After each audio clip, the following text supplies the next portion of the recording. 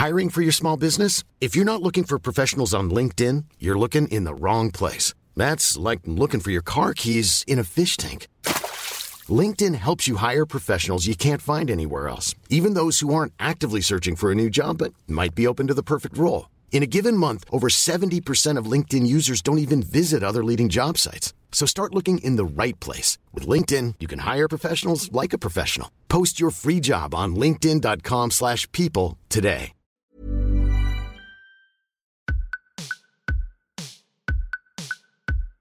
I'm actually buying a new guitar. I'm actually buying a new guitar. A guitar, not a bass guitar. I'm actually buying a new guitar, not a bass, a guitar. I will never need to buy another gigging bass. Now I've got the Stonefield.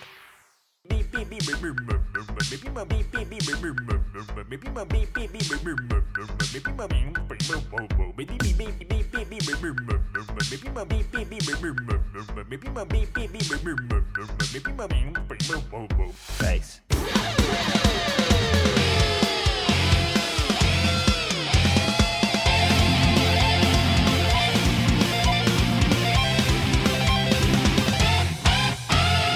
Hello and welcome to episode 200 of the Guitar Nerds Podcast, the world's #1 guitar podcast. I am your host, Joe Branton, joined this week by all the best guitar nerds, Mark Packham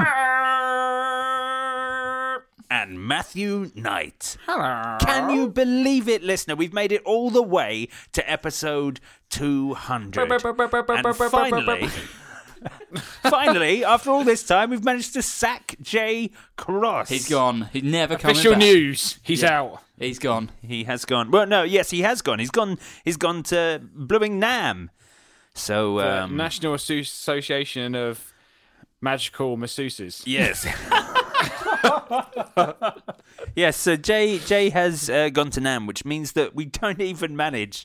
That's right, listener. That's how bad it was. We don't even manage a full house for episode 200. Let me put this into context, because episode 200's been on the horizon for a while. Yeah. And if you, as we've done every year, Gear of the Year episodes have been numbered episodes. If you had followed that, episode 200 would have been the day we did best bass thing, I think. That's right, yeah. Which, no one likes the bass, so we thought that was not appropriate. But then it rolled around that episode 200 was going to be today.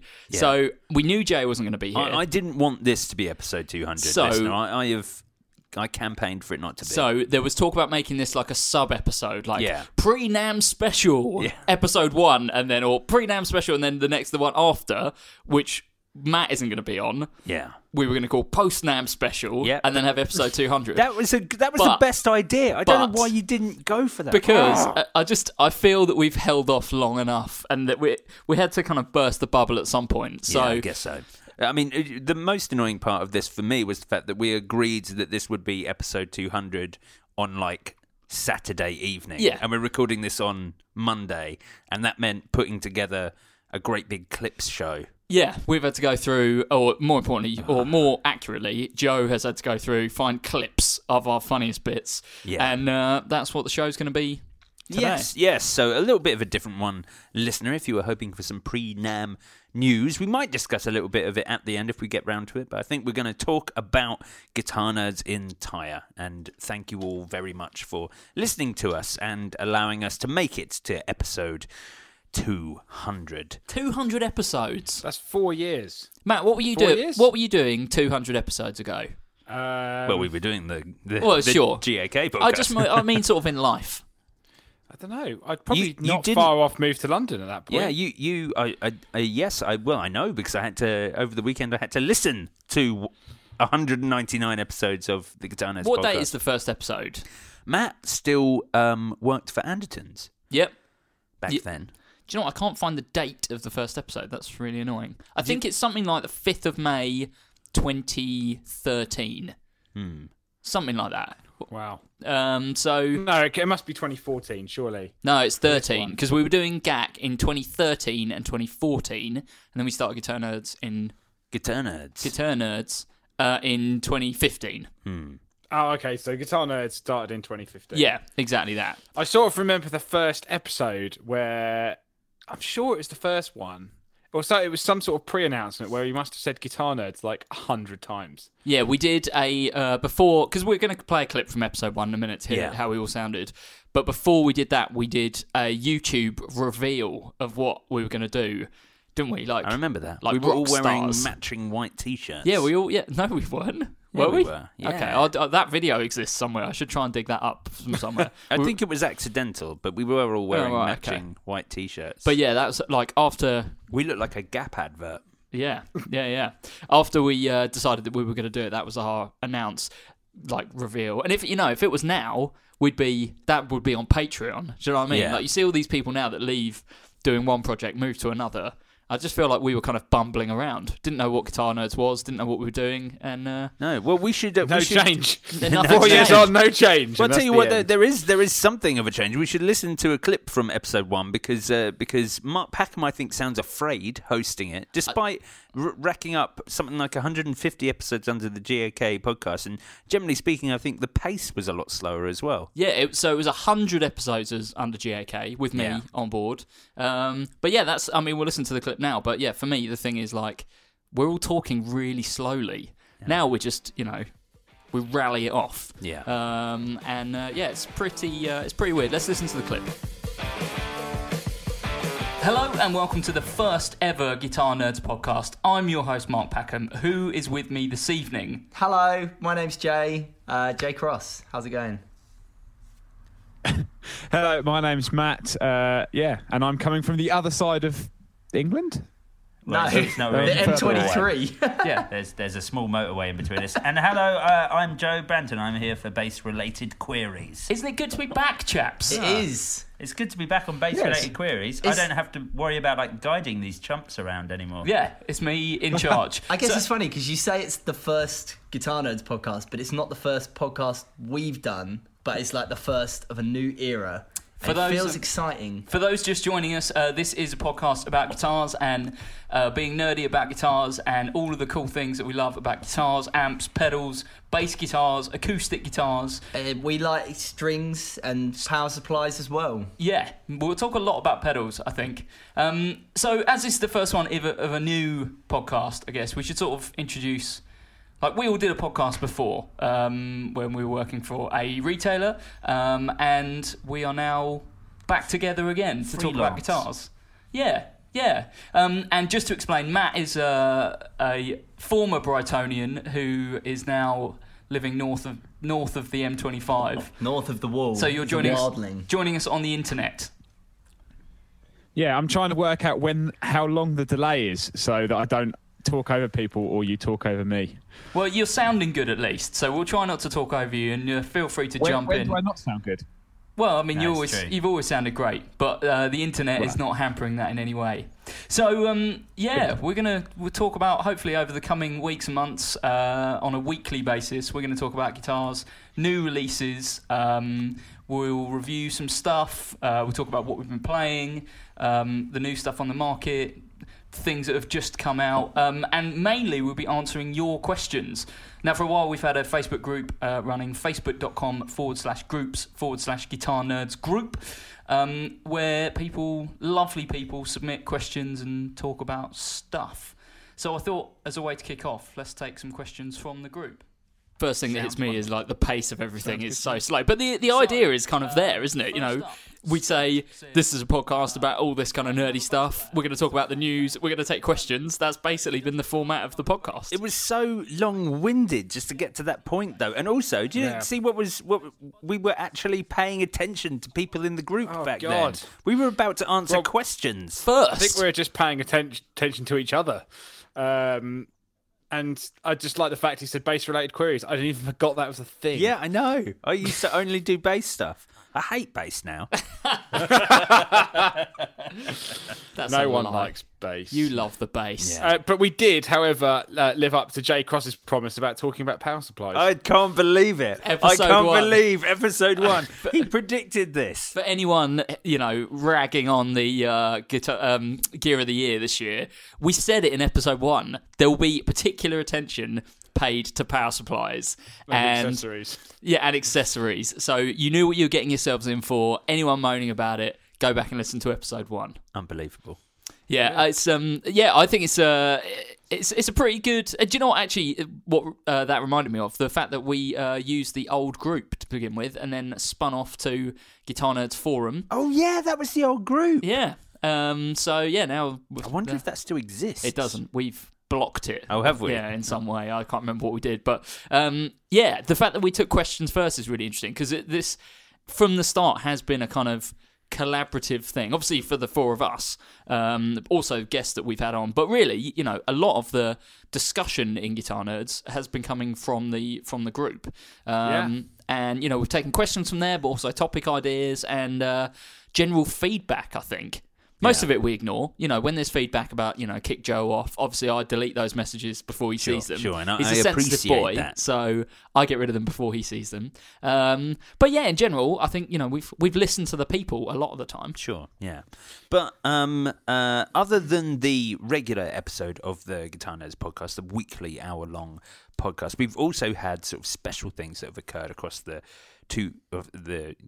199 episodes before now. There's been more than that. Well, yeah, fine. There have been. But and those things came in the form of quizzes, and of course our Gear of the Years, which we've had a few of. But the quizzes, which we started off with the idea of having them every 25 episodes, and they've sort of faded the out. first one, according to this, is episode 21, so I don't know how that happened. Well, it's because it was just a random idea. I think there wasn't a lot of news that week, and I was like, I'll do a quiz, because I hosted the first one. Yeah.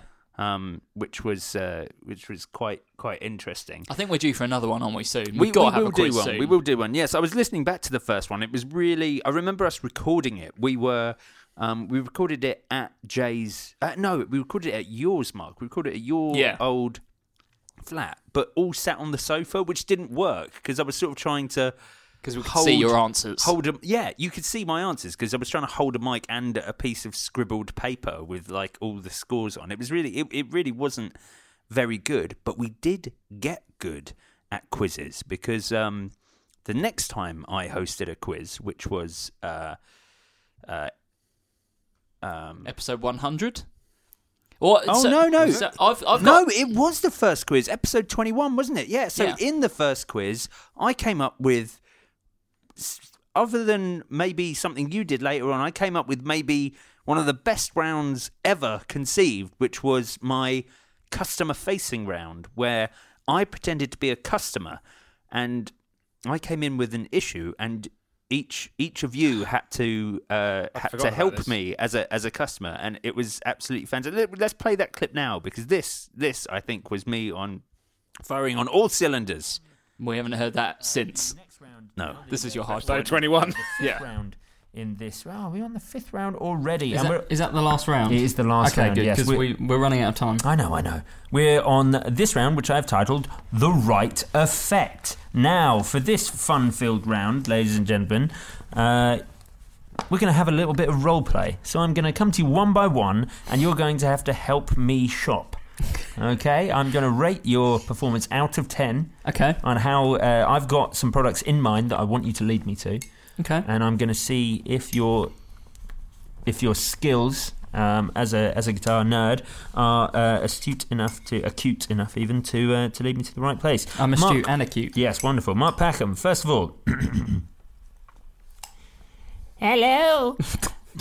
I run a very simple setup. Just my Les Paul Jr. straight into my orange OR50. But I need to get a more natural-sounding grunt at a lower volume. Something about that elderly voice and the natural-sounding grunt. Grunt is topical, anyway. What can you suggest? A more natural-sounding grunt. Yes, that's right. That's what I'm after. For my Les Paul Junior that I run straight into my orange OR50. And you want to, when you say a natural grunt, you mean you want a bit more distortion? That's a bit more right, overdrive. but yes, a little bit more, some gainy overdrive, but at a lower volume, really. I would suggest maybe get an Ibanez Tube Screamer. Oh, really? An Ibanez Tube Screamer? What will that allow me to do? I didn't realise we were going into this. I'll tell you what, actually, we don't need to. You've answered the question Yes. right, so there we go. Next question. New customer. I want to sound like The Cure. I would highly recommend that you get yourself perhaps a multi-effects pedal. You could go for something that's got chorus and maybe some reverb in there as well. Maybe get something like a Boss ME80 multi-effects.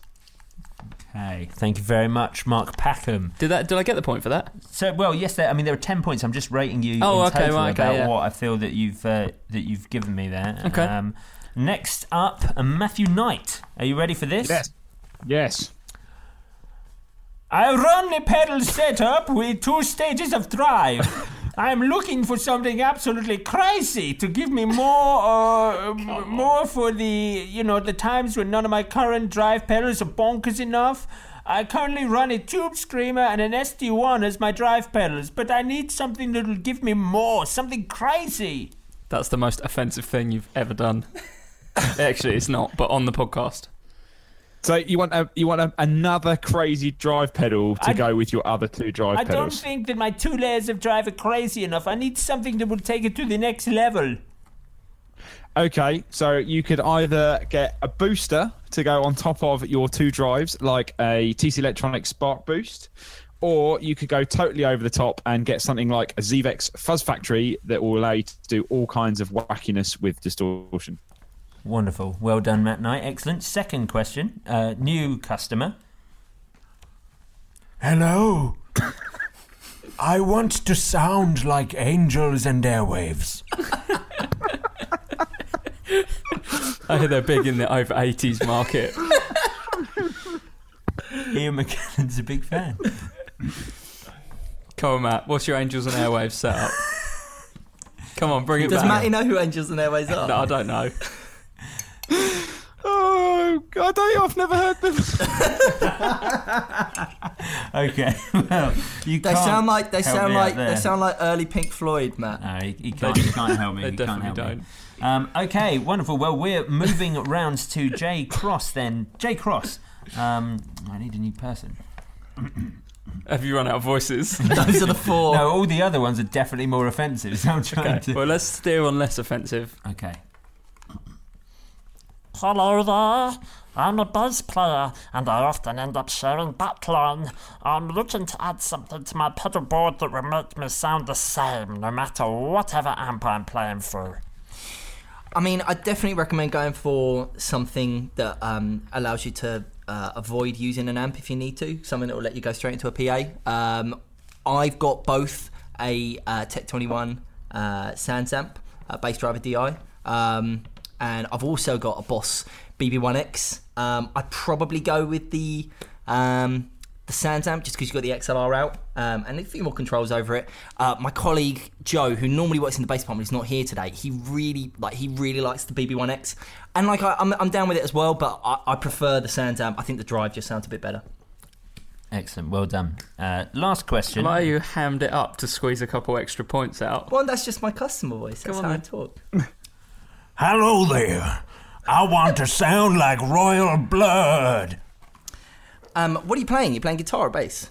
Well, I play bass. You're playing bass? Oh, easy. I mean, I definitely, if you want to sort of keep it simple, I'd go with one of the new Orange OB1 series amps, because you can sort of bi-amp with them, which gives you the opportunity to keep the clean signal and get the drive signal over the top. So you can really push that push the sort of clean drive mixture through on those big riffs.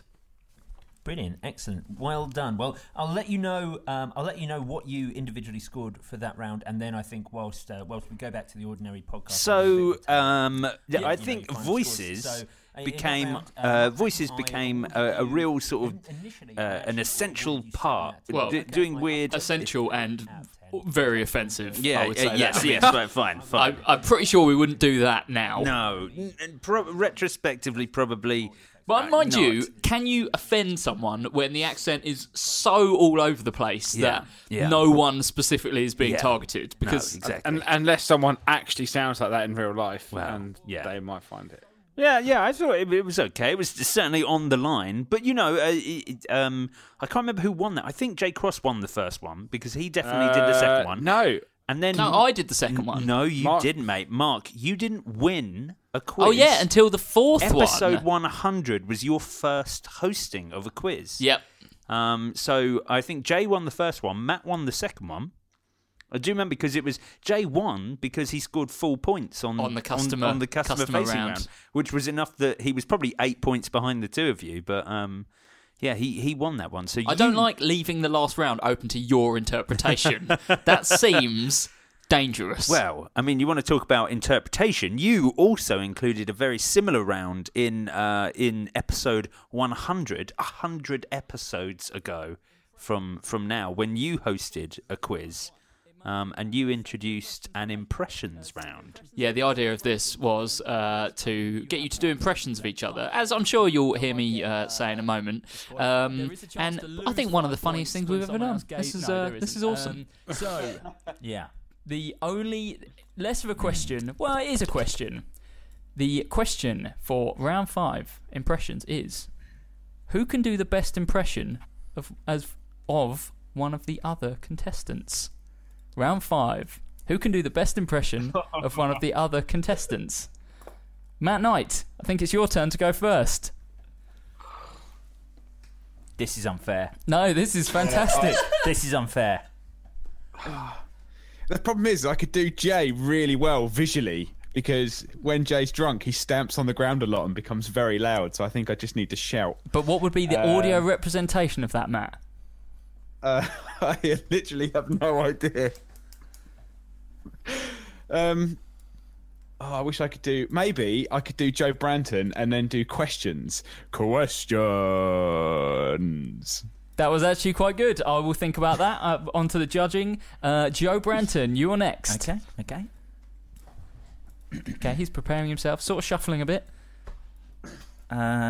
This is unfair. Why is this unfair? Because he just did like a one-word one. Yeah, well, I mean, it's your job to impress. The whole point of this round is to impress me with your impression. Like, if you think you can't do any better than Matt saying questions, then you don't deserve to be Jay. Okay. He's building up to it, shuffling in his seat slightly. All right. I'm getting ready.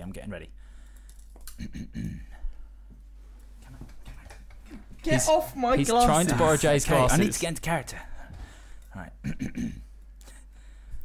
Okay.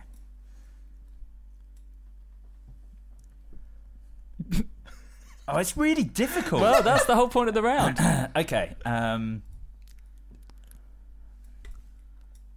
Okay, he's preparing himself. Yeah, I know it's difficult.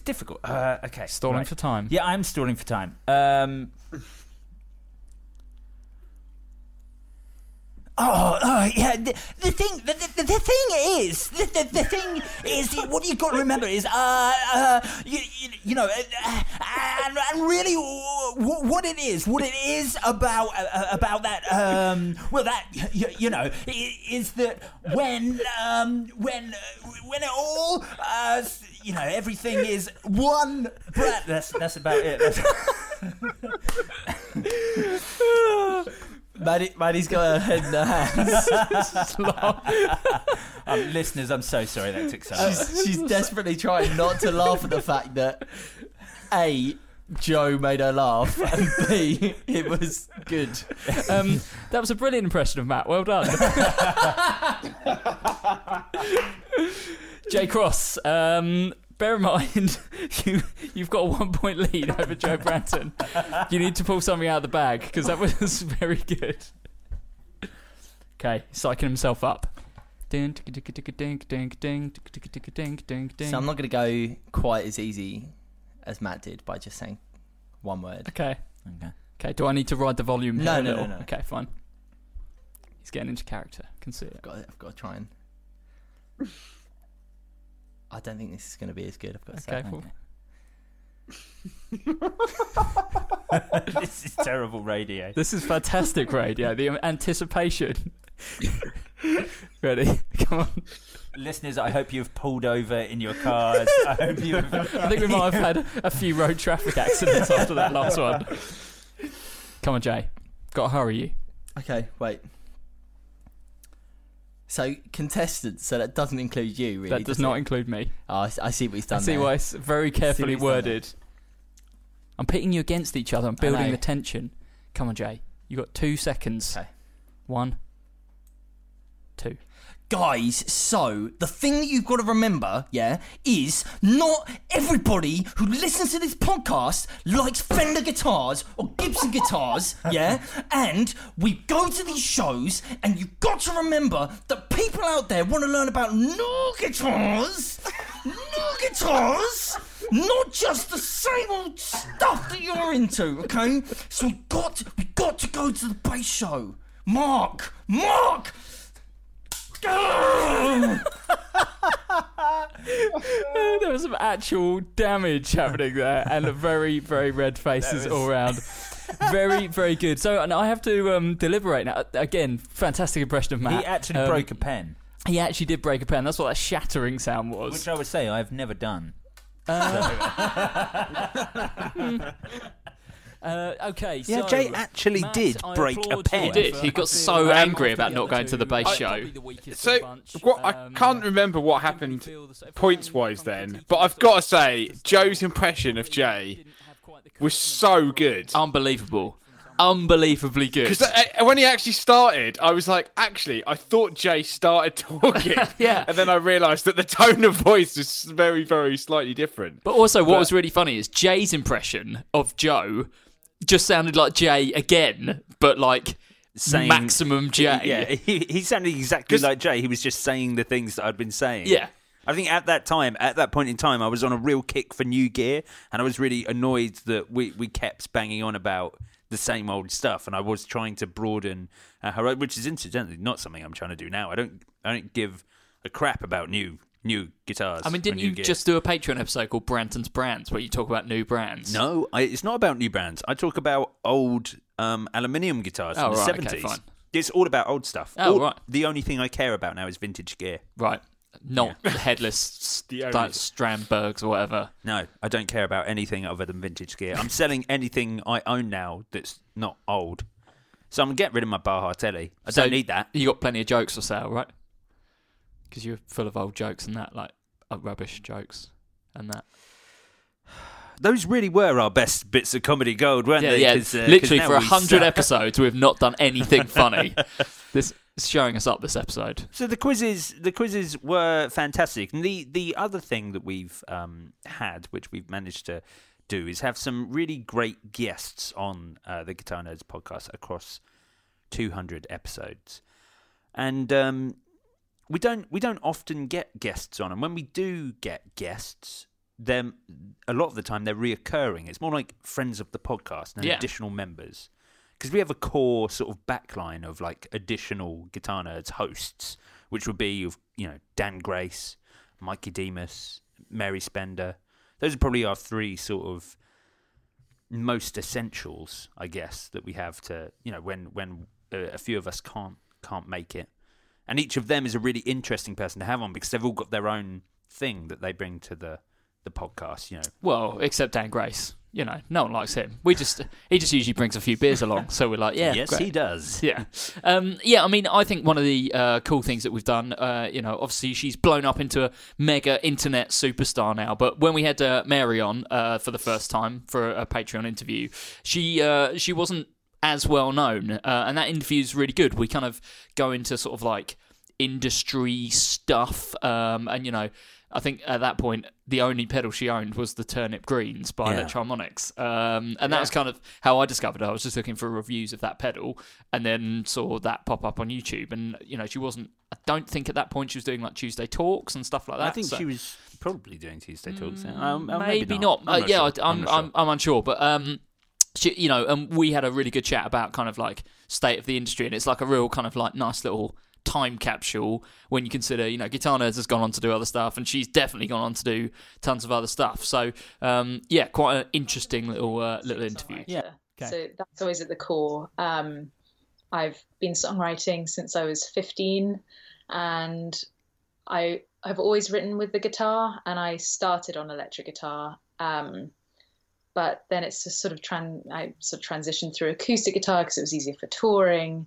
And then I actually, I started YouTubing kind of by accident. I was just I've had a YouTube account since 2006 or something, really embarrassing. Wow. Yeah. Okay. Really concentrating on it for like the past 2 years.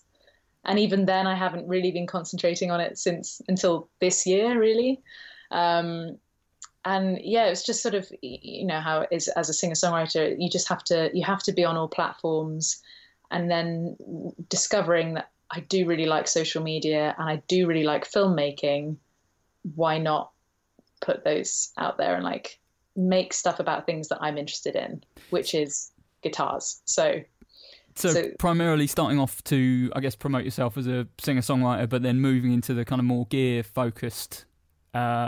I guess you would describe what you do as vlogging. Like, I guess most channels out there are, you go into, it will be just a gear demo, basically. That's the way that you find it. And what I find interesting about your channel is that there's kind of more about your life and travels, and I think it's a really interesting way of doing a gear-focused channel. Yeah. Well, it's mainly because I'm not so confident in knowing everything about everything that I can review things well. Like if I was handed a pedal, I'd really want to sit with it for a long time before I even started talking about it. And that's why I think I've done like one pedal review on my YouTube channel, because it's the only one that I actually use and have gigged with. But the vlogging was, I love vloggers on YouTube. And I was like, well, no one's really doing it for guitars. Obviously, some people are. But it's mainly tech videos. Yeah. And so I was just like, well, I vlogged at NAMM out of literally just enjoyment of filmmaking. And then since doing those videos and having done a few sort of like acoustic songs to filmmaking with friends and stuff, those NAMM videos were it for me, where I felt like I found a format, and those days were also interesting enough to vlog. Yeah. Like most of my days, if I'm either buried in my studio or just doing like admin, that's not very interesting for people to watch on YouTube. So NAMM was particularly full of wonder and worthy of filmmaking. And then I was also there. I was there with my guitar company, but I was mainly just independent. So I hadn't set up any amazing interviews or anything. So I really had to freelance around a bit and just try and see what I could get. I think that's, so yeah, and then so after that interview, we had Mary on a bunch more times, and obviously she Skyped in and she came here as well, right? Yeah, she's done podcasts here. She Skyped in. We had her quite a few times when you weren't around. I remember one time where I really had to beg her to come on the podcast. It was the first podcast after I'd taken over as host. So you'd essentially left the podcast, and I think Jay couldn't make it or Matt couldn't make it, and I was like, there's no way the first podcast with like this new regime is you on your own. Is me with one other nerd, like when everyone's going to be unsure whether or not I can host it without you there. And I was unsure whether or not I could do it. I was like, I have to have some sort of pull. And she absolutely couldn't make it. And I had to like call her and really beg. Please come round. I was like, please come on the podcast. Yeah. And yeah, she did, which was very good of her. We're not going to play a clip from the infamous NAMM episode of last year. Yeah, you're absolutely right, Matty. There is, listener, a secret NAMM episode. It went out on Patreon, didn't it? No, mate. The story of this... No, it went out on normal one. It went out on normal, and then you removed it because essentially so listener, what happened was we were all at NAMM, so it was all the nerds plus JD Short, friend of the podcast, and Mary Spender, and we all went out somewhere Got We went out to that was the night we went for the crazy vegetarian burgers, Yes, vegan burgers, that's the right. Impossible burgers.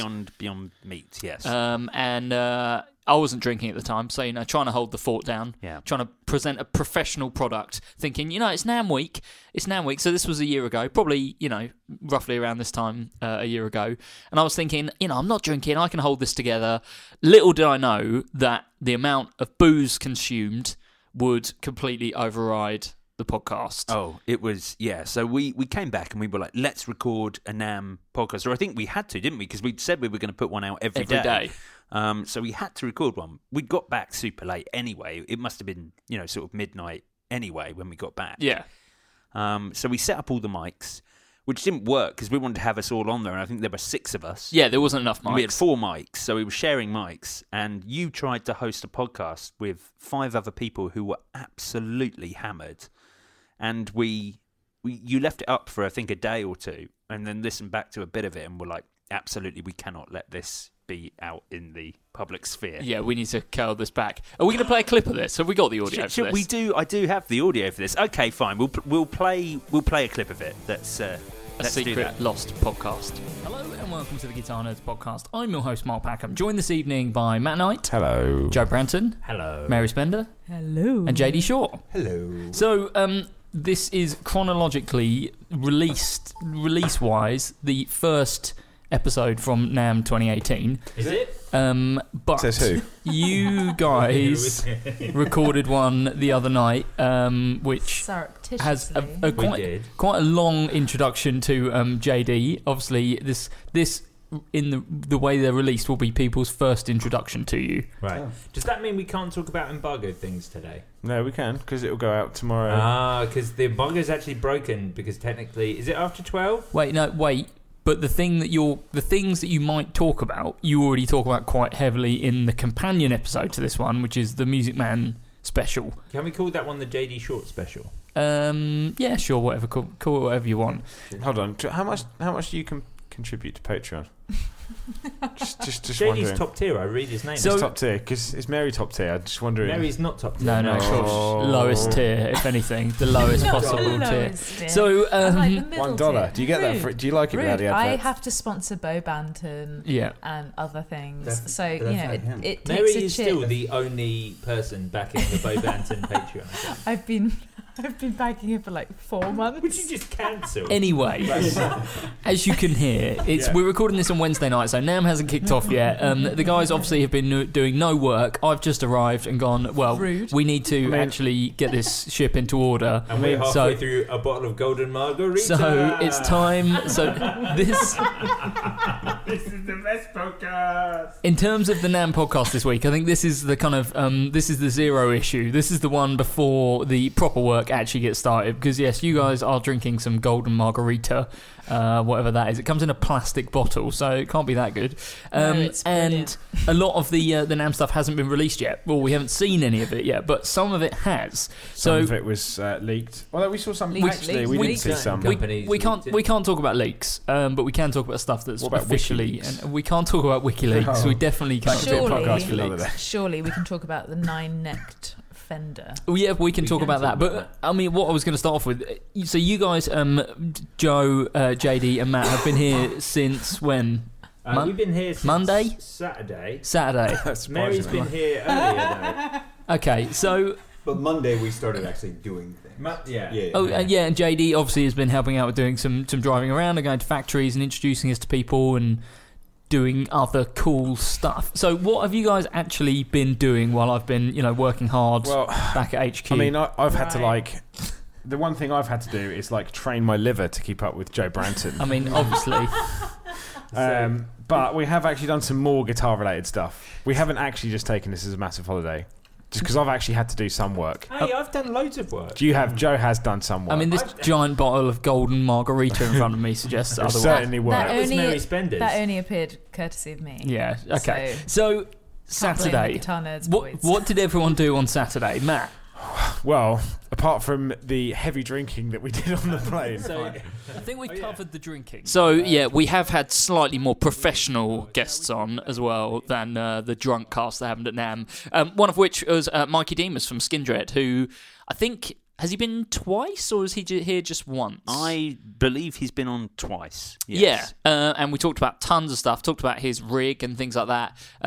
Probably some tour stories as well. And yeah, he's just a super nice guy. Great to have that kind of friend of the podcast, someone we can call on who's got loads of industry experience and loads of tour stories, but also someone who's got great taste in guitars. Great taste in gear. It's lovely to know someone like Mikey because he is of course an international rock star, and for him to sort of become part of the Guitar Nerds community so willingly, I think is so very humble of him and cool as well. But also really nice to have someone who has like the most professional of professional setups to sort of talk to about this sort of thing, to see what that point is that you reach when you can have whatever gear you want. Yeah. He's a really cool dude, and it's really great to have him on the podcast. You let this go out because you were hosting at this point. You let this go out with a lot of swears. Yeah, sometimes you can't reel a guest in. No. Sometimes, a guest, and, he is a very, very professional man, but sometimes, you just want to let guests go. So if we play a clip now, you're going to have to do some bleeping. Yes, listener, enjoy the fact that I have had to go back through this and beep and it. welcome to the Guitar Nerds podcast. I'm your host, Mark Packham, joined this evening by Jay Cross. Hello. And a very, very special guest. Do you want to introduce yourself, or would you like me to do it? I think I deserve an introduction, actually. Okay, so joined by guitar Nazi. Guitar virtuoso, let's go with that. Plus expert beard wearer. Yeah. Plus all round sunglasses idol. Purveyor of indoor sunglasses. Yeah. Sunglass enthusiast. Yeah, and all-round, generally bloody good bloke. Mikey Demas from the band Skindred. Hello. Hello, how are you doing? Thank you for having me. No, thanks for joining us. So, basically, as regular listeners to the podcast know, Matt Knight, who is our kind of regular contributor, is off in Japan doing his job share, and that no one else normally does this podcast, so it's fantastic. We've been getting like some guests, kind of fill-in hosts and people to sit in on the pod, so it's excellent that you've joined us, Mikey. Sorry it was so I'm honoured. Sorry it was so late notice.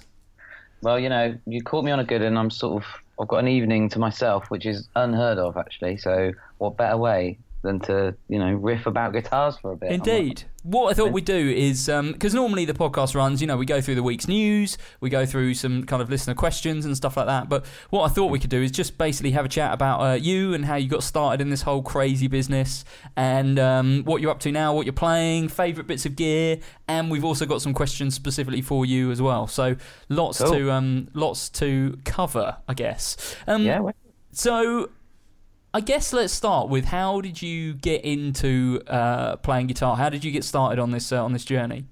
I think when I was about 11 years old, my dad sort of tried to put a guitar in my hand. My dad played guitar. There was always guitar in the house. He had like a 70s Les Paul copy, and lying around the house, which I sort of would occasionally go up to and sort of flick and make noise and be. I think he said when you can pick it up, you can have a go on it, that kind of thing. So because it weighed a ton, you know what I mean? Yeah. 70s Les Paul Custom's not something a young kid's picking up, I'd imagine. No, it was like a breeze block, that thing. So I think when I was about 11 years old, he sort of put an acoustic in my hands, and I took it from there, really. I think he tried a bit earlier, but when I was about 8 or 9, but I just wasn't having it because couldn't do the chords, couldn't do it, and lost interest. But then when I was 11 or 12, came back to it, and for some reason, I think the first thing I saw was like the Woodstock documentary, the film, the original one. Yeah. Jimi Hendrix and Santana and 10 years after and all that stuff. It was kind of the linchpin that made me kind of want to do it, and not that necessarily any of those players come through in anything I do these days. I think that's debatable, I think. So what sort of music was on around the house growing up? Because I think that kind of dictates like what you get into later on. Definitely, yeah. I mean, lots of rock and roll, Rolling Stones, Beatles, punk rock, Elvis Costello, Chuck Berry, things like that. Primitive guitar heroes, if you know what I mean. All guitar-based stuff, basically. Yeah, definitely, yeah. My dad was a big influence on me for picking up guitar and sticking with it and doing something with it. And there was always really rocking. Yeah, I think he's got a fairly good music taste. And he always did when I was a kid, so that really dictated what I got into and, what I'd be listening to. I guess you're probably like similar-ish age to us as well, so I'm guessing that like guitar music was kind of back on the rise by the time that you were, starting to pick up guitar. Yeah, by the time I was a teenager, you had things like Green Day, which was huge, obviously Nirvana, Red Hot Chili Peppers, Rage Against the Machine. Sort of just, and that was kind of my gateway into heavier music, really.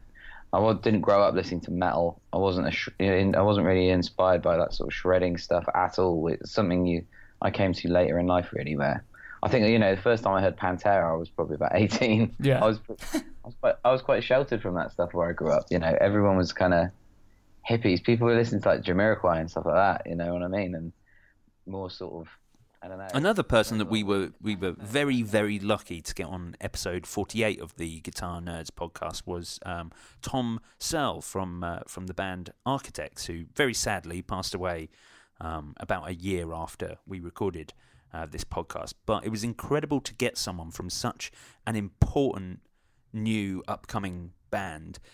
And you think now that sort of however long on this is, a couple of years on from that, Architects headlined Wembley a couple of nights ago from when we were recording this, which is amazing. And also, to be honest, just for a listener's perspective, I thought it was really nice to have someone who was so the other end of gear, because he was very mayonnaise, ESP-driven guitars and all digital rigs, which is of course something that we're not especially experts in, so we tend to not cover that side of stuff so much. So I'm really interested to get some insight from him, and also really nice to get like the origin story about how it came about, how he came to learn guitar and stuff. And Mark, you asked him those sorts of questions, and he covers that quite early in the podcast. So let's listen to a clip of that. With EMGs in, so it finally sounded like metal. I played that for years and years and years. I must have done hundreds and hundreds of shows with it, and that was I loved that thing. I loved it for years, and luckily, eventually, it wasn't that long actually. It was 2007 or 2008 maybe. Got endorsed by ESP, and got given a few LTDs, and yeah, that was me with them for years and years, and I loved them as well. Yeah.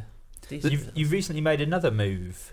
Yeah, I've made another move, haven't I? Yeah, because I did do First Act for a while, but let's not talk about that. I was going to say we should. There are actually questions about that, and I think it came up a couple of weeks ago, didn't we? We did have a question. You didn't believe me about the fate of First Act. Yeah, it's finished now, isn't it? No, it's not. It's not. It still exists, but First Act now make Spider-Man ukuleles. Yeah. One size fits all seemed like a good idea for clothes. Nice dress. It's a t-shirt. Until you tried it on. Same goes for your healthcare. That's why United Healthcare offers a variety of flexible, budget-friendly coverage for medical, vision, dental, and more. So whether you're between jobs, coming off a parent's plan, or even missed open enrollment, you can find the plan that fits you best. Find out more about United Healthcare coverage at uh1.com. That's uh1.com. Hiring for your small business? If you're not looking for professionals on LinkedIn, you're looking in the wrong place. That's like looking for your car keys in a fish tank. LinkedIn helps you hire professionals you can't find anywhere else, even those who aren't actively searching for a new job but might be open to the perfect role. In a given month, over 70% of LinkedIn users don't even visit other leading job sites. So start looking in the right place. With LinkedIn, you can hire professionals like a professional. Post your free job on linkedin.com/people today. Many of us have those stubborn pounds that seem impossible to lose, no matter how good we eat or how hard we work out. My solution is PlushCare. PlushCare is a leading telehealth provider with doctors who are there for you day and night to partner with you in your weight loss journey. They can prescribe FDA-approved weight loss medications like Wegovy and Zepbound for those who qualify. Plus, they accept most insurance plans. To get started, visit plushcare.com/weightloss. That's plushcare.com/weightloss. Is that What is that? SpongeBob ukuleles. But is that all they make? Yes. Yeah. Yeah, we looked it up because I didn't believe you at all. No. And yeah, apparently The First Act company now still exists, has now in some way gone into making like commercial children's. I think what they do is they buy the license. So they're buying like SpongeBob or Marvel or whatever, and they're making things around that, whether it's ukulele or little kids' guitars and things like that. But you actually came onto First Act at a time when they were really gaining momentum, especially in sort of metalcore, and they were throwing out a few signature models as well. They were throwing them out. I think that the thing is that they put the horse before the carriage or something. You know, it was all. It got ahead of themselves a little bit, and it was too good to be true. You know, the amount they were throwing out at all these different artists.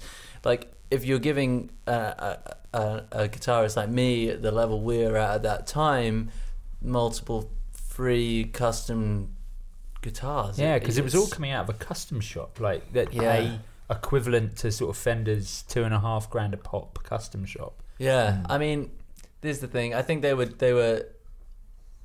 It was all very enchanting, the idea of these custom guitars, but I think the truth is that I preferred the LTD that I was playing before. Did you stay with First Act for long? It probably was only 2.5 years or 3, or maybe 3 years. I don't know. Time is. But you left construct. You left ESP for the First Act things at the time. Yeah, but I think I went back to ESP. Oh, really? Yeah, I did. Yeah. That because at the time it was my situation with LTD was pretty woeful. I mean, once I stopped being, like a kid with stars in his eyes about it, I'm endorsed by LTD, and I started realizing that they didn't really give.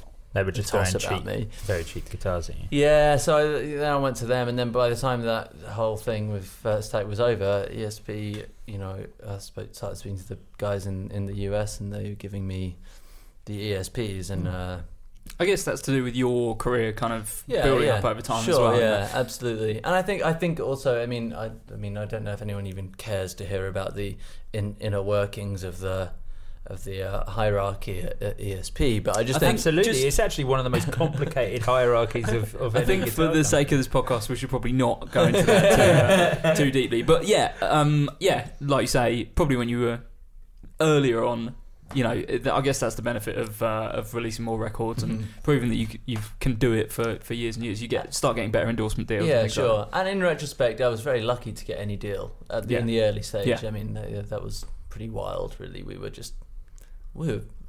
that one rung above being just a local band. Yeah. Really, So was that the first record? First and second, right? I think, first and second. So that's what 2006 to 2008. Right. Okay. I'd say. Yeah. Maybe into 2009. Yeah, maybe in 2009. Okay. Yeah. Right. Okay. So what are you playing now? I'm with Mayonnaise now. Okay. This is the most exciting one, I think, of things you play. Because I don't think we've ever mentioned Mayonnaise. Well, unsurprisingly, I mean, you've seen the pink Mosrite copy that's sitting over there, and Jay's Les Pauls and stuff. They're not guitars that we often cross paths with. This is actually something that we should get more into doing. We've tried it before, and I with just the four of us, and the problem is that because all of us are like Fender and Gibson, when we try inward facing, exactly. It's very much with this podcast. Obviously, we're kind of none of us are like metal players, so crossing paths with things like custom build, like Mayonnaise and things like that, we don't often have a lot of interaction with them. So tell us a little bit about the company first, because like I say, it's probably the first mention ever on Guitar Nerds, right. And more about the guitar that you actually play. Okay, yeah. Well, this is by far and away the company of all the ones that I've played that I am the most interested in and most excited about. Firstly, I mean, the guitars are just fantastic. I mean, I couldn't. I definitely got to a point with ESP where I started. This might sound bad, but I started getting to the point where these initially very precious things to me were sort of the things that I would drag across the stage by the strap with no respect whatsoever, and they weren't really very dear to me anymore. So I was looking for a new company, and I can't remember who I saw playing them, but anyway, it's a Polish company, and all I knew is initially I'm just a guy that likes the way guitars look. Yeah. That's first and foremost. We'll get to how they play and how they sound and all that boring stuff later. And I just loved the way they looked, and then I contacted them. I filled out an endorsement form, and they said, "Yeah, great. We'll work with you." So away we went, and I got initially I just got a loan guitar off them, but I still have. I ended up keeping it. Is it the Regius? Yeah, Is that the series? I have 4 of them. So I was surprised that you said that. That you said you go for things on the basis of the way that they look, because the Regius is the guitar is that they market themselves as being like the player's guitar. It's certainly the least swag of all the the mayonnaise things. Right. Yeah. Well, it just I got to a point where I wasn't into like the super metal looking thing. I mean, my band is pretty super metal, really, but I'm not really a super metal guy, and it just sort of has that look about it where it's like classy and without being, it's not like a BC Rich Warlock, it crosses that session player. Yeah. So one thing that we did kind of always think about when starting the Guitar Nerds podcast is that we wanted it to, we wanted some way for people to get more content than just what we were putting out every week. And obviously Patreon has been a really good avenue for that. So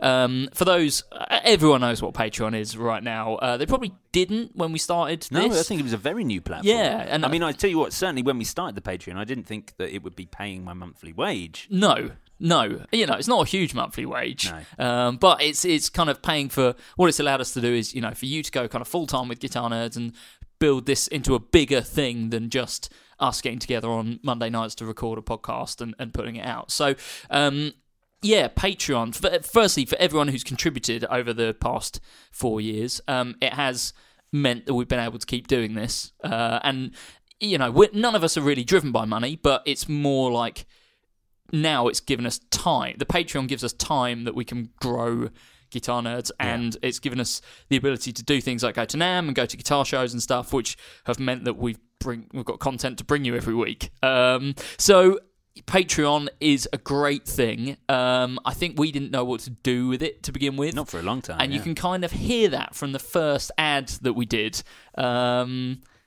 So one cool thing that we did on Patreon this year involved you, Matty, which, well, I say this year, I guess it wasn't. Was it this year? 2018? No, well, 2017. 2017. Patreon allowed us to have time and space for you to do a kind of weekly check-in with the listeners when you went to work in Japan for 3 months. Yeah, I think that's always been really nice about doing the Patreon, and actually the 4 of us just sort of growing together as a group of people doing this podcast is that we can kind of do it minus one person, potentially forever with no more J Cross. But it was nice because I spent so much time by myself in a country where no one really speaks your language, and to kind of have a chat and do a load of guitar related stuff outside of my comfort zone, and then still have people listen to it and enjoy it and get feedback from it was wicked. And I think it's nice to know. For me, it was really nice to know that people actually still care about what you have to say, and actually in one way that people are actually listening, because sometimes we do this podcast and you think there can't be that many people that listen, and then you suddenly do a solo podcast where you talk for 45 minutes into a phone, and is that what you did? You did it into a phone? I did it into my iPhone with a Shure MV88. Oh yeah. Oh, that's actually okay. I actually really rate those MV88s. I think they're quite good. They're great. We're not talking about gear on this podcast. This is strictly talking about Guitar Nerds. Yeah. So, that was really cool. And I think I also, and whether there's a clip of this, I did a completely solo podcast once when I think everyone was like, "Oh, I can't do this week," and we had no idea what we were going to do. Yeah, we did. We did. I think what we should do is play a clip of you in Japan, because for me, it was great because I wasn't speaking to you every week. Obviously we normally get together and we talk and do the podcast every week, and that is really all four of us have gone off and done different jobs, when we all came from the same job initially. And like getting together every week, most of us, around the table and you via Skype, Matty, it's really, I look forward to it every week. And I know last year I didn't get, the end of last year, get much time to do podcasting. It kind of felt weird not speaking to you guys. So when you were doing your podcast from Japan, it was great for me because you were sending them to me and I was kind of editing them and tidying them up a little bit.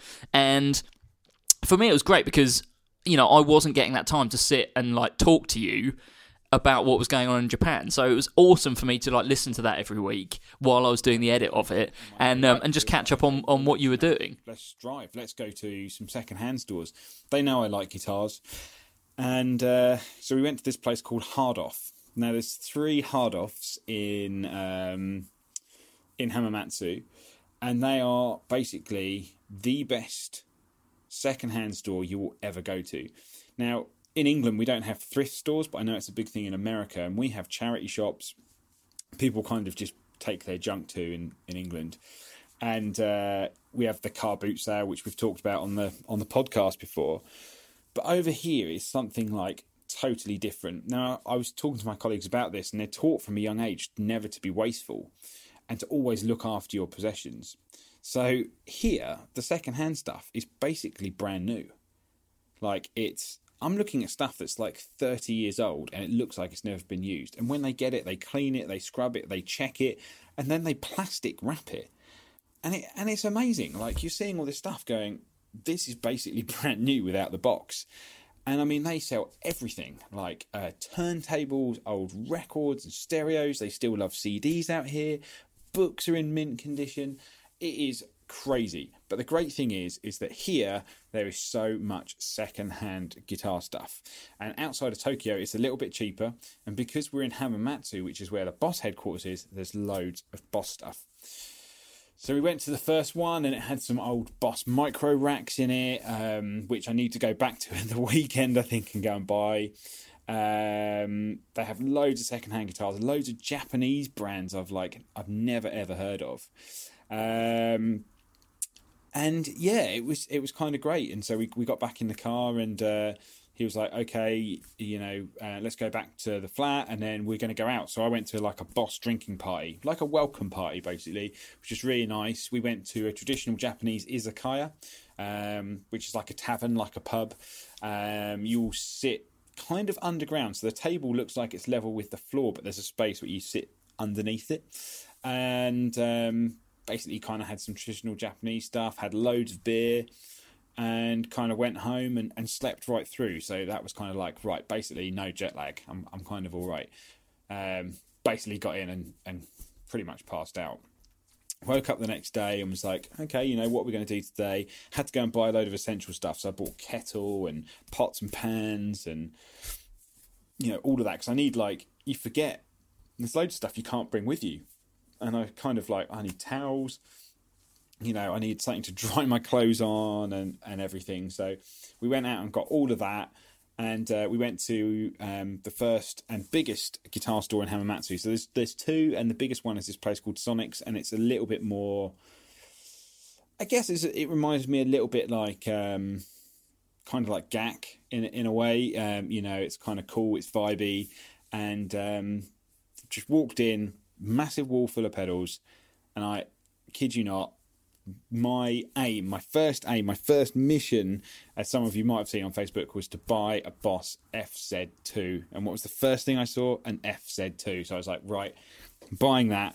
Haven't even plugged it in yet because I haven't got an amp, which, maybe I'll talk about later. But basically, I couldn't bring an amp with me, so I haven't got an amp. So bought an FZ2, looked around, and I tell you what, the one thing I've noticed about Japan, every second-hand store that sells pedals seems to have a Klon in stock. They must have loved them out here in the 90s. They are absolutely everywhere. This store had 2, a gold one and a silver one.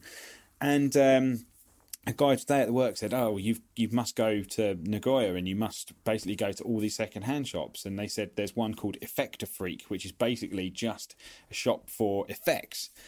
And first thing I saw in there, it's like second-hand Klon for sale. It's like, this is mental. It's like, the price, they definitely aren't cheap. They were like 1,600 quid, which is at the real top end of what they go for, and I was like, if I had the money, I would consider it, but definitely not going to spend 1,600 quid on a Klon. Mainly because I want to save it for loads of other cool second-hand stuff. So we did that, and then I kind of, I think did we go out? I can't really remember what I did the Saturday night. I remember being a bit tired, maybe having a couple of beers, but Sunday was the odd one because I was sort of by myself. And I was like, what do I do? So I went for a run because, I'm a runner. But at like 11 o'clock, it must have been 28 degrees and about 80% humidity. It was absolutely horrific. It was so warm and I was just absolutely drenched. So I came back and I was like, okay, well, maybe I should just like walk into town. But it's kind of weird because I'm one of the only Western people in Hamamatsu. So you kind of feel a bit odd. And there's no English here. And it's almost like, I guess, almost not being able to read or write your native language. I'm basically looking at everything going, I don't understand. And, I know a few words, and they do speak some English, but it is definitely difficult. And I'm kind of nervous. I've never really done solo travelling before. So sort of going, what do I do and what do I say? I'm worried about getting in shops and buying stuff. So I was like, right, okay, there's another hard off that I haven't been to just round the corner. And I walked down, it's this massive supermarket. They've built one of these second-hand shops on top.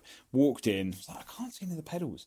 So I walked around and then I saw this massive wall of guitars and then the pedal display. And then I was like, Metal Zone, there's like 10 Metal Zones, loads of HM2s, loads of HM3s, loads of cool legacy ones. And then I was like, DS1. I was like, that is a long dash DS1. That is a vintage DS1. And there was two DS1s. One was 3,600 yen and one was 4,100 yen. And the 3,600 yen was the long dash. And I was like, still trying to get my head round yen. So 150 yen is basically £1. And I was like, that long dash DS1 is 25 quid. And I was like, I'm just going to have to buy it. And it's got a box. I don't think it's the original box, but I was like, it's got a box. So I was just like, typed into Google Translate basically and kind of bought this DS1. So I was pretty proud. So one of the other series that we managed to managed to get away with, I think. Oh, and the only reason we got away with this by the ball skin. The only reason we got away with this is because we have a paywall. Well, this is what Patreon gives us the ability to do. We try and keep the Guitar Nerds podcast pretty light. I'd say in general we're pretty positive. If we get sent a pedal for a review or we see something on YouTube, we're not the kind of people that are going to dive in and tear it apart. I'd rather just not talk about it. Yeah. But obviously Joe Branton, the only thing he wants to do is tear things apart. So we've had to give him his own little island over on behind the paywall, Branton's Ranton, and this is the place really for you to vent your... We managed a full 2 seasons of Branton's Ranton. Now they were both recorded in one sitting. There were 6 episode pieces, weren't they? We did 2 sittings. We did the return of Branton's Ranton. Yeah, that's right. But they were both 6 episodes. Oh, and, yeah. Both times when we recorded them, we did them in one sitting. Yeah. And I drank a bottle of whiskey. So by the end of Branton's Ranton, I'm completely hammered. And I think we, in both cases, saved the John Mayer style episodes for last. But yeah, we should listen to some Branton's Rant. And again, as we're playing something from behind the paywall, I have had to go through this and beep it so that we can air it on this episode. But here's me about halfway through a bottle of whiskey.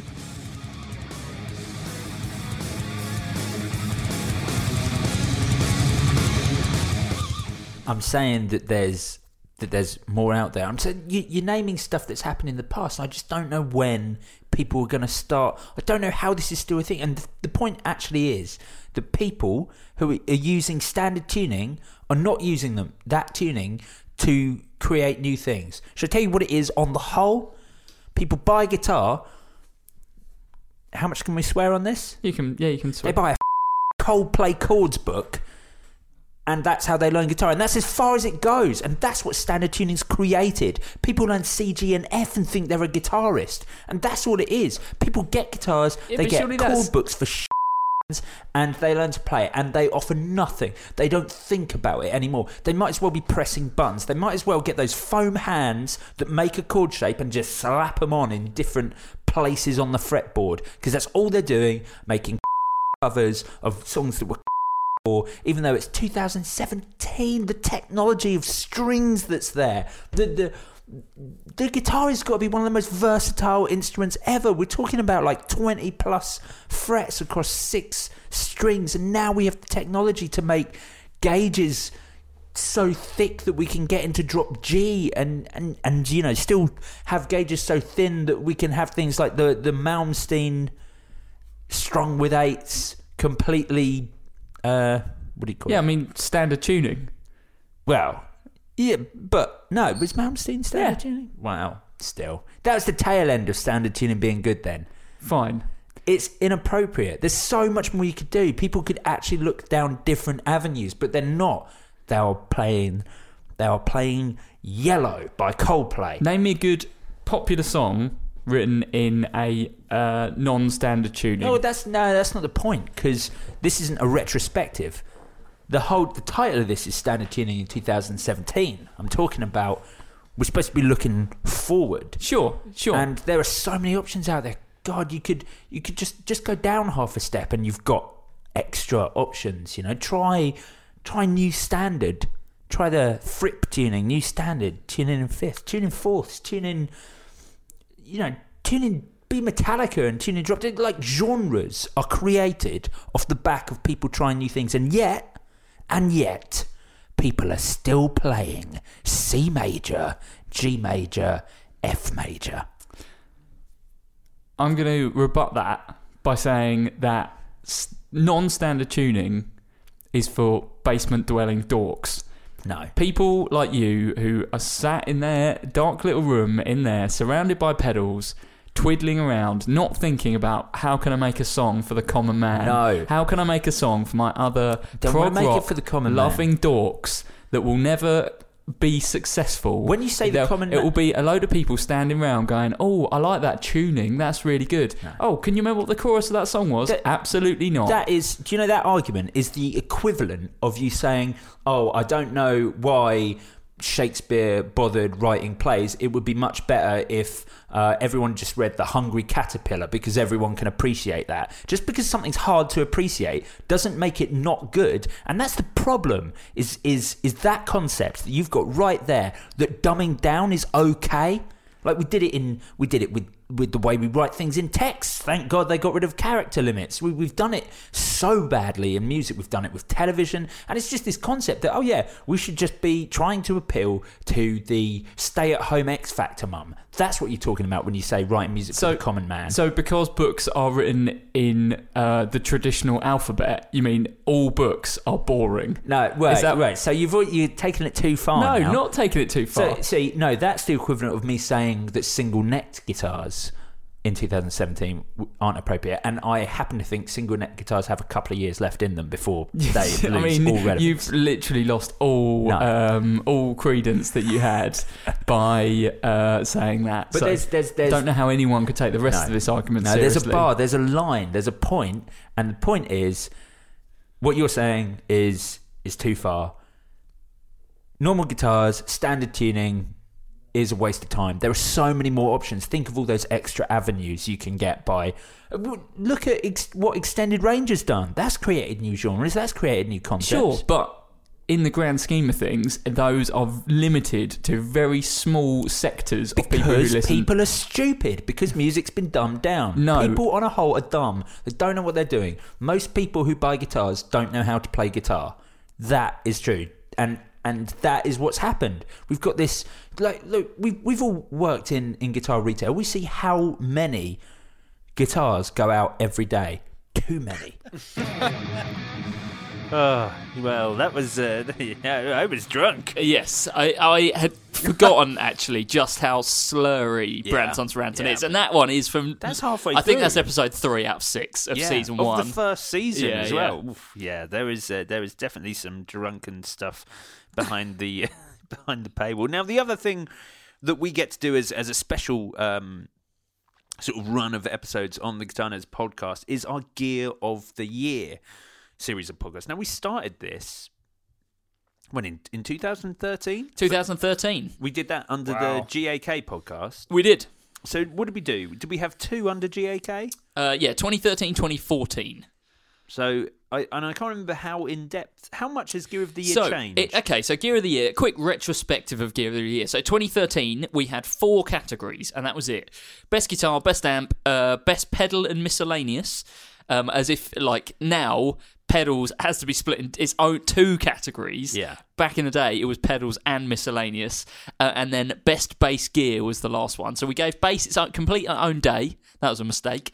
Yeah. And pedals had to share with miscellaneous gear. So let's talk about the gear that was in there. So Best Guitar for some reason we did 4. So the way we used to do it was everyone used to bring 2 things that they wanted to talk about. Right. And then out of those 2 things, you had to select one thing that you wanted to put through to the final 4. Oh, I remember this. And then we used to argue about what the top 2 were, and the top 2 then went through to potentially be argued about for the top 3 Gear of the Year. Right. So in the category, so for example, 2013, Best Guitar, it was Gretsch Jim Dandy, Gibson 1963 335 reissue, Martin Ed Sheeran, and the Squier Vintage Modified Bass 6. Classic. Good year. Great year. That was a good year. I love the Jim Dandy. Yeah, totally. Everything on that list is good. And the Squier Basics and the Ed Sheeran went through to the final, or fight for the considerations for the final. Best amp was the Fender Rampart. I can't. What was the Fender Rampart? Wait, was that the one that looked like sort of wallpaper-y? Yes, exactly that. So it had like floral wallpaper kind of texture. Did either of you? I don't think I've ever played one. Matt? Yeah, they were great. Not the best one of the series. The best one, which we talked about before, was the Excelsior, but it came out as part of that whole. Oh, so the Rampart was part of that, was it? The Excelsior and the Rampart. No, wait. No, the Rampart came out later. I think it was Excelsior and the Greta. Yeah, but no. What was the 2-speaker one with the bypass? Oh, the Vaporizer. The Vaporizer. And then, the Excelsior came later. Yeah. So no, wait. What was the metal one? There was a metal one? Fender made a metal amp. Oh, the Machete. The Machete. The Machete. Yeah. So in Best Amp, it was Fender Rampart, the 68 Princeton, which is still part of the range, Laney IRT Studio, and the Orange Crush Pros. I remember fighting quite hard for the IRT. Yep. Best Pedal and Miscellaneous, the Zoom H6. That was the year it came out. Yeah, that was the year it came out. Strymon. I mean, if we're talking about long-lasting gear, we're literally recording this right now on a Zoom H6. Yeah. And it's only Is this the second one we've had to buy? No, that's the first one. Is it? That's the original one, yeah. Oh my goodness. Original Guitar Nerds H6. Oh. So Zoom H6, Strymon Big Sky, the Bigfoot Thunderpup, and the TC Electronic Ditto Looper. The Bigfoot and the TC went through. And then Best Bass Gear was Fender Dimension Bass. Oh, God, that was awful. Now, I can't remember because I didn't listen to all the podcasts when I was making these notes, but in Best Bass Gear for 2013 and 2014, there's Fender Dimension Bass.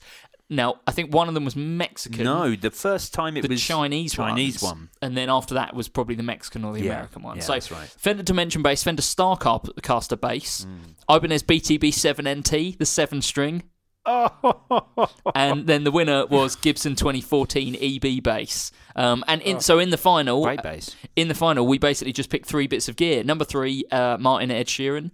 Number 2, the Gibson EB bass, and at number 1, the Squier Vintage Modified Bass 6. Why do we have so much bass stuff? I don't know. 2 basses and an acoustic. No, because the Vintage Modified is a guitar. Right. It's not a bass. Sure, whatever. 2014, we did the same structure, but we had more categories. So we had Best Guitar, Best Gear of 2013, the Best Amp, the Biggest Surprise, a category that might come back this year. Ooh. The Best Pedal, the Best Bass Product, and Weirdest Gear. So, the best guitar was Fender Barhart 60 Tele, the Gibson 2016 Les Paul Jr., the ESP Ben Weinman, and the one that won it was the Washburn Solar 160. Wait. The Solar beat the Ben Weinman? It did, indeed. Oh, my goodness. It did, yeah. Best Gear of 2013. That's a great guitar. The Solar was a great guitar. Yeah. Like a heavy metal guitar. It was like the first metal guitar to have passive pickups. And then, did it have an Evertune bridge? It did have an the Solars, no, the cheap ones didn't. Oh, yeah, I think that's that- right. Yeah. The cheap ones did. So best gear of 2013 we gave to the Ditto Looper because we said it stood the test of time. Best amp we gave to Randall Satan. What? Yeah, we gave best So amp the other amp to a 5-channel metal amp. Matt, I bet that was you. No, it's not a 5-channel metal amp. It's a 2-channel metal amp with 3 gain controls. Oh, this is rubbish. The other amps in that category were Orange Dual Dark, the Supro S6420 Thunderbolt, and the Mesa Boogie Mark V Mini. Biggest surprise we gave to the Blackstar Fly 3. Which I guess it was the first. first- long before Boss had jumped on with the overpriced Katana Mini. The the Fly 3. Careful. I guess. Yeah, no, it's a good amp. I wouldn't pay £100 for a battery amp, but it's a good amp. That's your preference.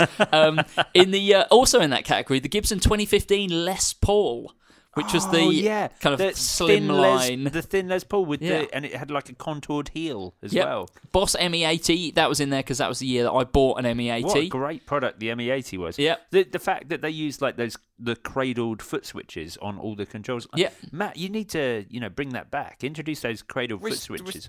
We still got. Still make the ME80. I know, Still but make it. no one wants a pedal that big anymore, mate. You'd but the cradled foot switches Still great. on a Still great. Well, Still great. Boss do it, don't they? Don't you make those dual foot switches as a separate Yeah, we thing? do. Yeah, I FS use it. FS7. I use it with my MS3. But what I'm saying is, imagine like a DD500, but instead of normal foot switches, you had cradle foot switches, so you could have more control. Yeah, it's got enough in there already. It's got enough in there. Best pedal this year was between the Electroharmonix B9, the Boss GP10. Was that the synth, Matt? That's the synth, yeah. Right, okay. Oh, the little yellow one. Yeah. The yellow one with the GK. The Jim Dunlop Echoplex preamp and the Strymon Deco. What a strong year. That was the year that the Echoplex preamp came out. Indeed. Strymon Deco won it, though. We decided that was better, but I think in reflection, the I remember Echoplex that was preamp. heated. Yeah. Why was it heated? What did you want to win, Matt? No, I think it was me and you on the Deco versus... Me and Jay What was the probably. other- what was the other one? Echoplex preamp. Mark, didn't you buy a Deco? No, in the final, because Deco... Oh, yeah. Okay, fine. So, in fact, here's a great thing about this year. So, the best pedal category was Strymon Deco, Jim Dunlop Echoplex preamp, Boss GP10, Electroharmonix B9. Let me read you the other two categories. Best bass product, the Fender Classic Player Rascal bass won that one. And weirdest gear was won by the Ibanez Chaos RG6KP WK. The Ibanez guitar that had a Chaos pad built in. But with that all said, the final three were Washburn Solar 160. The one that won it was the Strymon Deco, and in second place was the Electroharmonix Soul Food, which didn't even make it into the best pedal category. So I don't know how that happened. Did we make a last minute change? I think we made a last minute swap out. So yeah, those are the two that we did at GAC. Let's just have a quick look at 2015. I realise this is going on, so I will read. No. This is what this podcast's for. So I'll just read the final. I'll read the winners of each category from 2015. So we had the Gibson 2016 Les Paul Traditional, best guitar. Best other thing was the Boss ES8. The best amp was the Roland JC40. 2014's best product was the Blackstar Fly 3. Best pedal, bear in mind, Blackstar Fly 3, the other things that were released in 2014, we had the Soul Food, the Deco, the Echoplex preamp, the ME80, and we chose the Blackstar Fly 3. Unbelievable. The best pedal was DD500. The weirdest gear was the Ranger Effects Echo X. The best bass product was the Orange OB1 300. And listener's choice was the Orange Micro Dark. And so your final was the top three were the TC Polytune Clip, the Orange OB1 300, and the Boss ES8 won it. Wow. Now, see, I think, after all the controversy about selecting a power supply this year, I think the OB1 300 as one of the runners-up of Gear of the Year, which is a very, very niche product, really. No, it brought bass amplification to the masses. Yeah, but over the Gibson 2016 Les Paul Traditional, wasn't it because we got in trouble for... Oh no, that had won best guitar. Yeah, hadn't it? exactly that. But yeah, we picked the OB1 300 as the second best bit of gear released in 2015, and it's a great bass amp. But yeah, looking back on some of these decisions, Unbelievable. I don't have all the data for 2016 because I didn't get around to listening to it, and the spreadsheet that we've got is messed up. But what I can tell you is the winners of the categories. No, I can tell you the top 5 actually. So, I can tell you that the top 5 products of that year were the Tech 21 Bass Fly Rig 5, the Reverend Billy Corgan signature, the Honey Boy 5-watt amplifier. Oh, I love that. Second place was the Boss Katana 50, and first place was the Echoline Roadrunner. Oh, what a great pedal. Matt, did you ever buy one? Roadrunner, yeah, still got it. Still one of my main drive pedals. Is it? That was a great pedal. See, I was a big fan of that. And that was the year that we almost didn't put the Katana in, because we nearly put the Blues Cube in instead. Yeah. And then the Katana turned out to be massive. A great product. Yeah.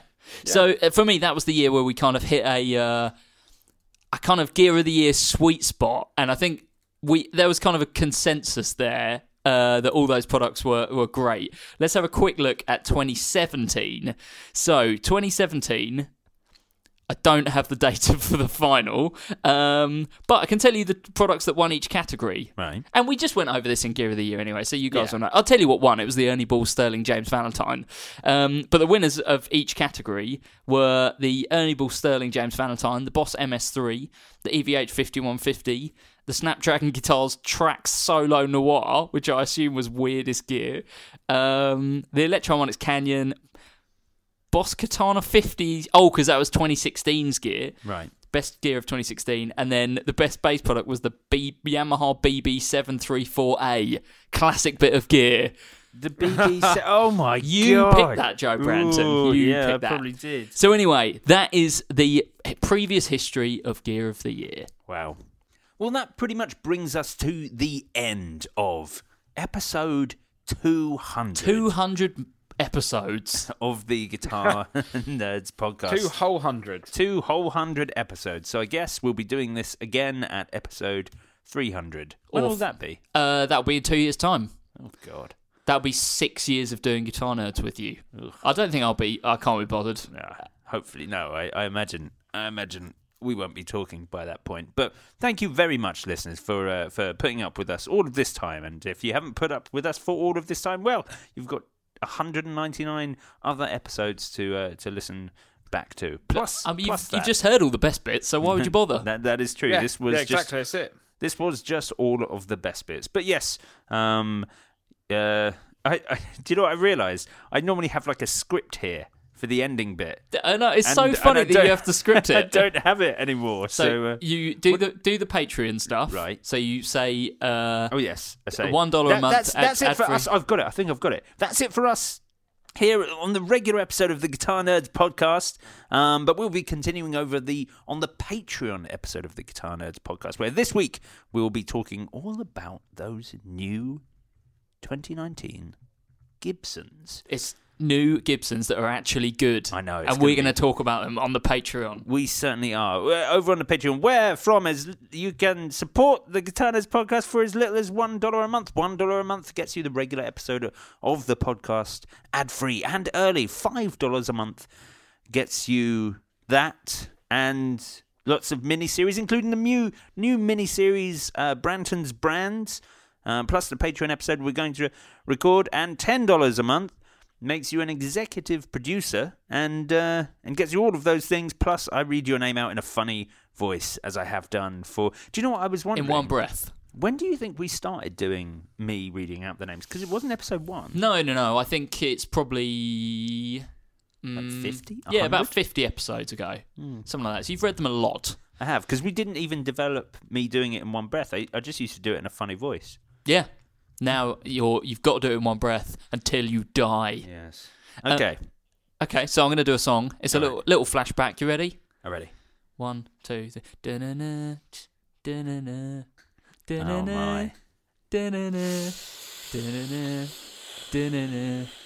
Aaron Sherman, Adam Royce, Chris, Adrian Day, Andrew Goody, Andy McKenzie, Blair Toms, Brad Page, Carlos Mancha, Christoph Ramseth, Christoph Wolford Cuthbertson, Christoph Loseth, Christopher Wilson, Colin Anderson, Dale Roscoe, Dave Lee, Dave Carroll, Derek Witt, DJ Marcos, Duncan Watson, Emily James Baker, Eric Siri, Ernie Cooper, Fletch, Hans Arms, Ivor John Marcotte, Jack Conroy, Jack Godfrey, Jake Curry, Jamie Kent, J.D. Short, One, Gary Ken Sayers, Chris Connors, Laurie Anston, Ron Cliff, Matt Bellamy, Matt Roberts, Matthew King, Merrick Meaders, Mike Robert, Paul Carrigan, Will Thompson, Rob Cole, Rob Norwick, Rob Pierce, Rob Cousins, Rob Smith, Rob McDermott, Scott. Oh, he's beaten!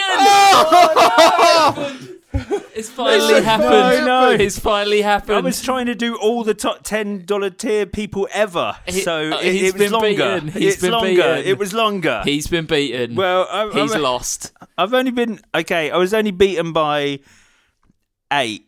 So I was beaten by 8 people, and this is because I'm doing all previous. Anyone who's ever pledged $10. Yeah, exactly. Well, it was a valiant effort. Do you want to read the last 8? Scott Hamilton, Scott Kennedy, Sean Arbo, Stephen Hench, Steve Merkel, Stuart Tate, The Tone Mob Podcast, Tucker Amadon, and Will Clare. So there it is. That took me pretty much half a day, but I hope you enjoyed that. Thanks very much for sticking with us, listeners, and we'll be continuing over the Patreon, and we'll see you next week. Farewell. Bye-bye. Goodbye.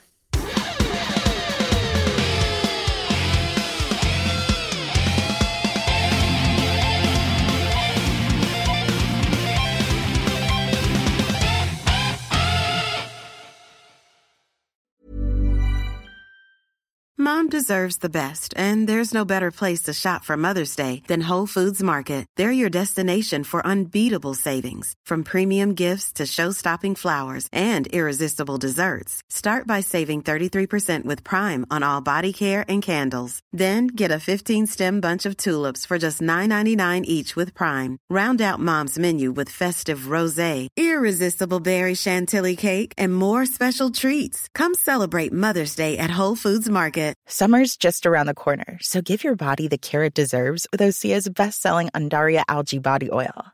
Created by infusing Undaria seaweed in barrels of botanical oils, it leaves skin silky soft and glowing. Plus, it's clinically proven to improve elasticity and deeply moisturize without feeling greasy. It's safe, clean, vegan skincare. Get 10% off your first order at OseaMalibu.com with code GLOW, plus free shipping on orders over $60.